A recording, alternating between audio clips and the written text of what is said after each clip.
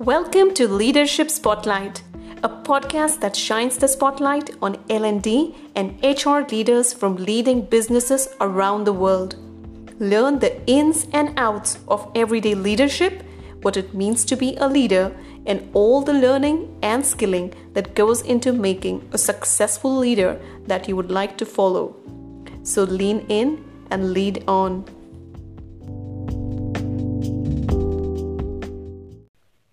What's spirituality to do with leadership and business? How do you go beyond your professional skill set and build spiritual fitness as a part of your soul set? Addressing these and more is Surya Prakash Mohapatra, a spiritual practitioner and the current global head talent transformation at Wipro DOP.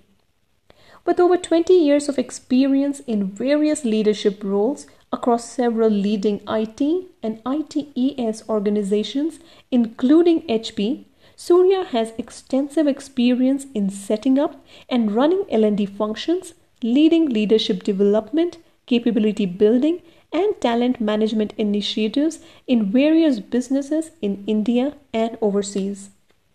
For Surya, spirituality is pivotal in all aspects of life, personal, professional, and social. It's his lens to the world that makes him a loving, empathetic, and compassionate leader. Hi, Surya. Welcome to the podcast. Thank you, Pranjali. Thank you for this opportunity. All right, let's jump straight in and start by understanding spirituality. Spirituality, according to me, is about unraveling the cause. My spiritual guide, Sri Thakur Nukul Chandra, says the ideas and activities that lead man towards the cause are spiritualism. So, generally, we associate spirituality or spiritualism with rituals, with some customs. Sometimes we associate this with some miracle that happens in people's lives. But I think spirituality is much more profound than that. It's much deeper than that. If you look at the word spirituality, it has the word spirit in it. Spirit essentially means the soul. It means our existence. It also means consciousness. So every individual is spiritual because as long as one is conscious, one is spiritual. So to me, spirituality is going deeper, understanding the root cause, understanding the purpose of life. When we talk about science and spiritualism or science and spirituality, science has actually told us, science has explained to us how the human life was created, how life came into this universe in the first place, how about 13.8 billion years ago the universe was created, about more than 4 billion years ago the earth was formed, and when life started in the earth as a unicellular organism, and from there how evolution started, and then how human beings came into existence, how the human life came. But science doesn't tell us why human life came into existence, why life was created, why life originated. Science is silent about it. Science talks about the anatomy of the human body, but it doesn't explain the purpose of human life. To me, spirituality is unraveling that, understanding the cause, understanding the purpose. It's all about going back to the roots. I agree. There are a number of misconceptions, and you just called one out. The biggest one, I think, is spirituality being tightly coupled to religion, as you said, rituals, which again cannot be farther from the truth because spirituality is about oneness, about connectedness with life and all living beings. Important point you mentioned is about all of us originating from a single source, which is the singularity from where the earth itself was formed and the universe as we know it formed, and science is still struggling or perhaps trying to join the dots together to give us all clear answers. So, with this, I want to come to the next question, which is how do you describe yourself from a spiritual point of view? Again, that's not to say that you're a different person otherwise, but we adapt to situations subconsciously and conform to societal expectations. What I want to understand is what is Surya at the core of all this? What is the pure self? What is the spiritual self for Surya? That's a great question. Or when I look at myself from spiritual point of view, I look at myself as the creation of the Creator.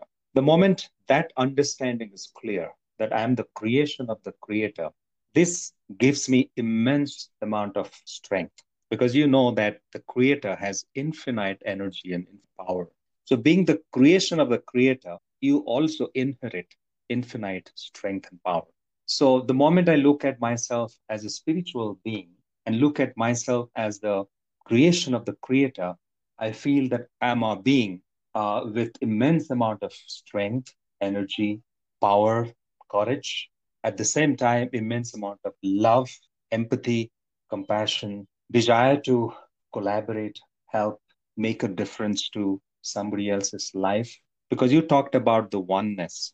And when you believe that every human being is the creation of the Creator, then you look at every human being a part of the Creator, and then you don't distinguish yourself from another human. Not necessarily another human being, you do not distinguish yourself from any other creature, any other creation of the Supreme Creator, whether living or non living. So, when we look at yourself, when I look at myself as the creation of the Creator, when I look at myself in that fashion, I forget about my titles, my positions, I forget about my qualifications. I look at myself as Surya Mohapatra, and I connect. That helps me connect with me, my soul, my purpose, my responsibilities.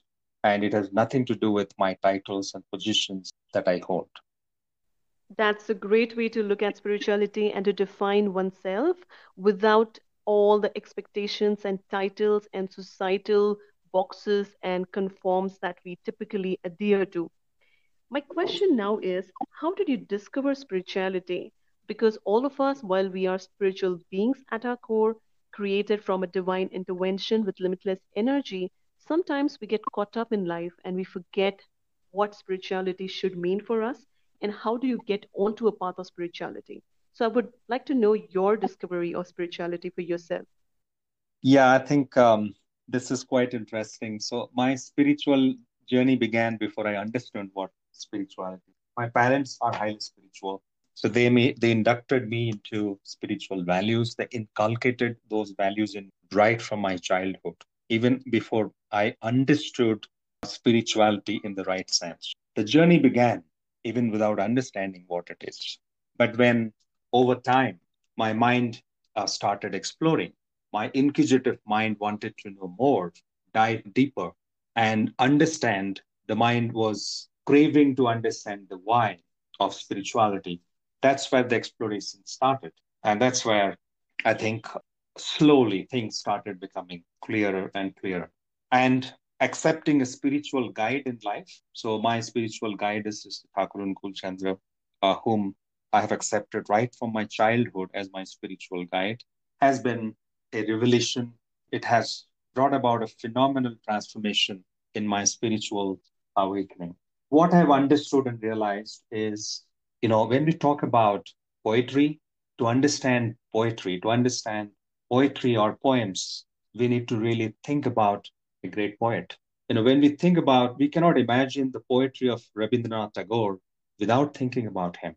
For us to understand what kindness is all about, we need to imagine a kind hearted person. For us to understand what love is all about, we need to imagine our mother, our parents. So similarly, for us to understand what spirituality is all about, we need to understand, we need to imagine, we need to be in the company of a personality in whom spirituality has been embodied. And such a person is the spiritual guide, a guru. And I think my journey towards spirituality was definitely accelerated. It was greatly enabled by my spiritual guide. And I believe that's the core of spirituality, having a spiritual guide or guru at the center of it. The way we describe a circle, if you have to draw a circle, we have to start with the center. If you don't start with the center, we'll end up getting a zigzag line. So, similarly, to have a balanced, harmonious, beautiful life, we need to have that center in our life. And the living guide is the center. Well said, and that is a very befitting analogy to what spirituality should mean and how the path should be carved out for all of us. I agree that we all need a guiding light because sometimes in areas that we are not very familiar with, we definitely need to walk in the path of people who have already walked it. I think epiphanies and circumstances also lead to spiritual awakening. For me personally, it wasn't until I had hit rock bottom in form of cancer that I started challenging the doctrine and seeking answers. And that is when I finally understood what my purpose was, what I was as a person, devoid of my titles, devoid of everything that was put upon me, but as a person who was here to live an exciting life on earth and then to give back when my cup was full myself. So, you mentioned a point about love, compassion, and empathy. How do you think all of these play into spirituality? So that's the core of spirituality, which is love and compassion. That's the, love is the source of energy, is the source of wisdom, is the source of all the knowledge that we have. If you have all the qualifications, experience in the world, if you have all the wealth in the world, but if you don't have love enough, we have not achieved anything. We have achieved nothing enough. So core of life, the whole essence of creation, if you go back, is the love. It's the love between two souls that brings another life to this earth. So if you go back and look at it, the source is love. The source is love, as profoundly, as emphatically one can say. And that's the core of spirituality, because spirituality is all about nurturing our existence, nourishing our existence. Spirituality is about being and becoming. Being is our existence, becoming is our expansion, elevation, our growth. So, mere existence is no life. Somebody in coma also has existence, but that's no life. One wants to have existence. Also, one wants to grow and expand. So, the essence of spirituality is that being and becoming. And that's driven at the core by love, because love is the source of existence and love is the source of expansion. I love it. Being and becoming. I think these are the two things we all should have very close to our spiritual journeys wherever we are at it. Do you then think there is a significance of spirituality in general, in business, especially leadership? What are your views? So, business is another aspect of our life. If you look at our profession, if you look at business as a profession is also an integral part of our life, because we need to discharge our responsibilities towards our families, towards our near and dear ones, towards the society. We need to earn a living. We need to have a profession, and the profession can be business, it can be politics, administration, doing a job, etc.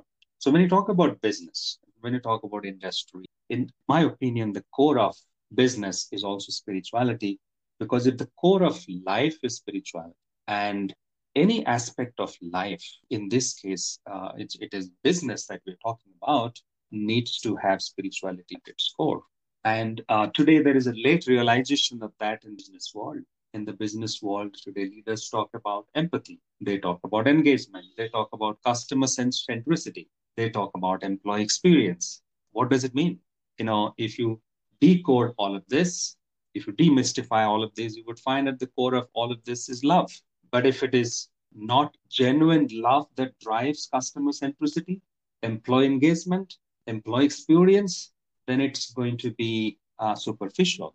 So it's not going to deliver the value that we desire. So essentially, I believe it boils down to love and spirituality. So imagine if we do business only for the sake of money, can that business survive for long? Imagine if a doctor is treating patients only for the sake of money, can that doctor become successful? Can he become popular? Can he win the hearts of patients forever? Imagine a teacher teaching for the sake of money, not for the love for teaching and love and compassion for the students. Can the teacher become successful? Imagine our soldiers in the battlefield protecting our nation's frontiers. If they're for the sake of money and not for the sake of that love for the country, what will happen to our country? Soldiers are probably paid the least, but they're the ones who sacrifice their lives the most. And why do they do that? They do that for the love that they have for the country. So the same thing drives every profession. That love for the cause, love for the people whose lives that you are touching through your profession.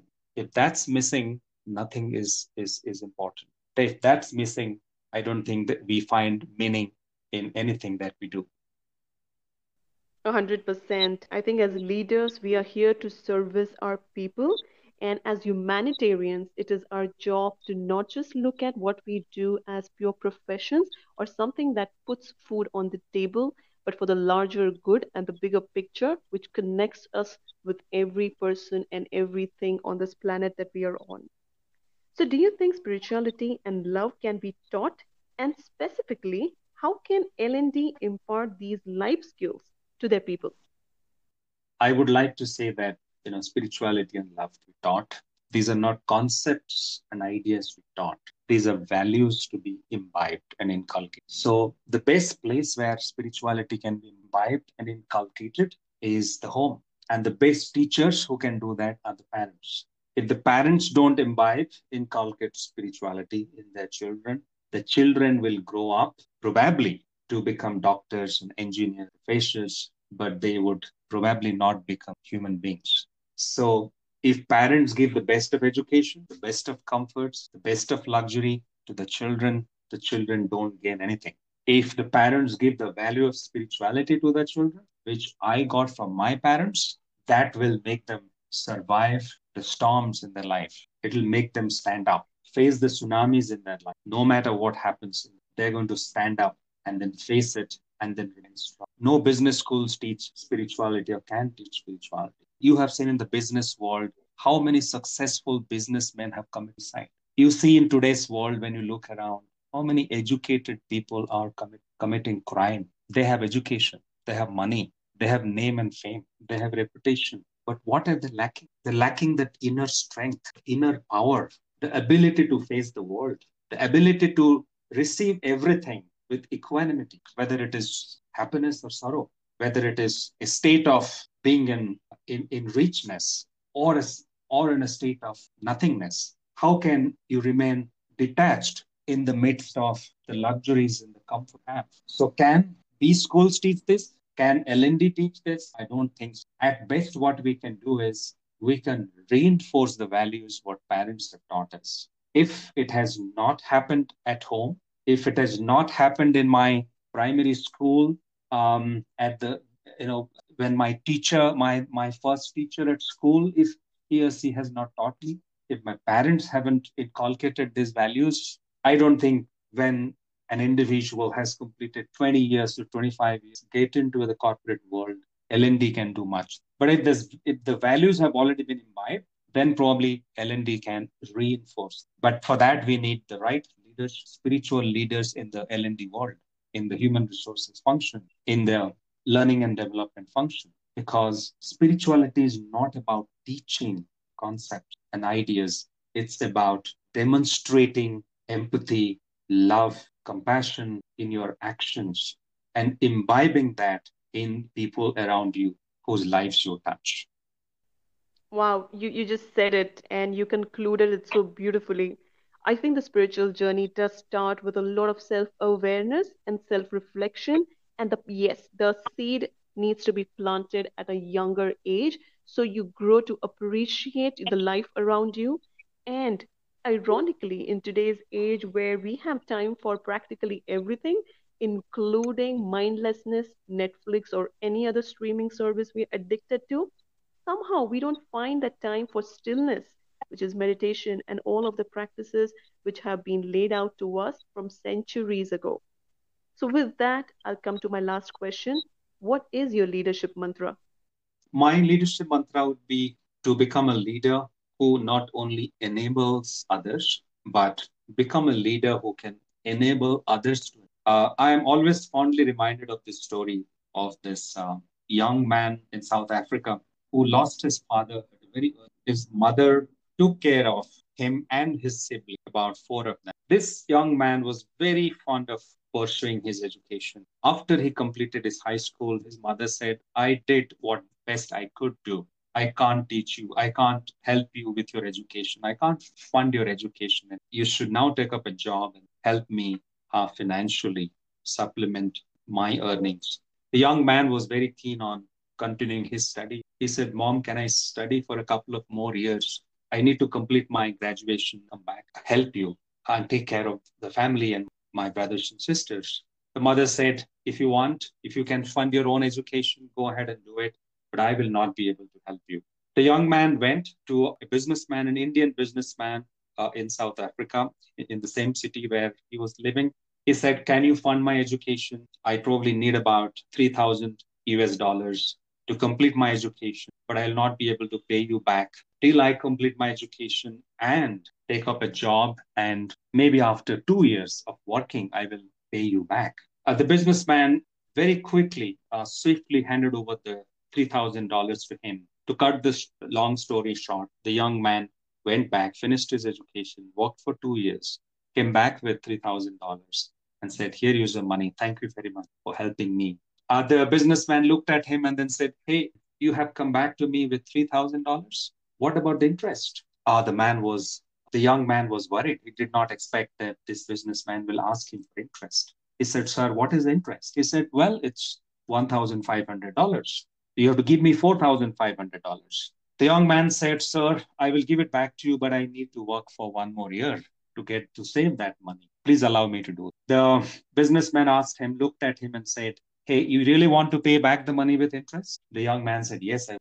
The businessman said, okay, take this $3,000 back. Take it with you. Keep it with you. But if you really want to pay back the money with interest, please do the same thing to another young man what I did to you.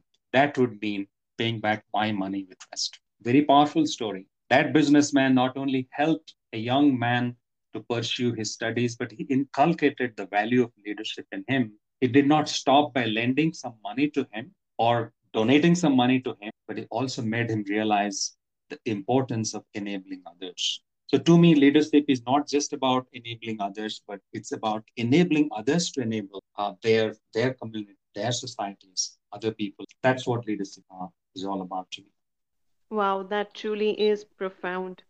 And with that, we come to an end. Thank you so much for coming on the show, for sharing your wisdom and a slice of yourself and your life so openly. It's been an absolute pleasure and an honor to have spoken with you. Thank you again. Thank you, Pranjali. Thank you for this opportunity. You mentioned, thank you for sharing my wisdom, but I believe,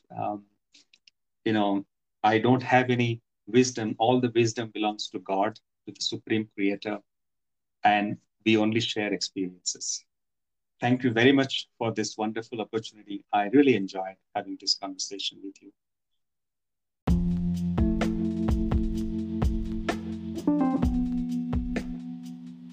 Thank you for tuning in to Leadership Spotlight. To learn how you can go from learning to leading, visit www.plathoralearning.com. See you next time.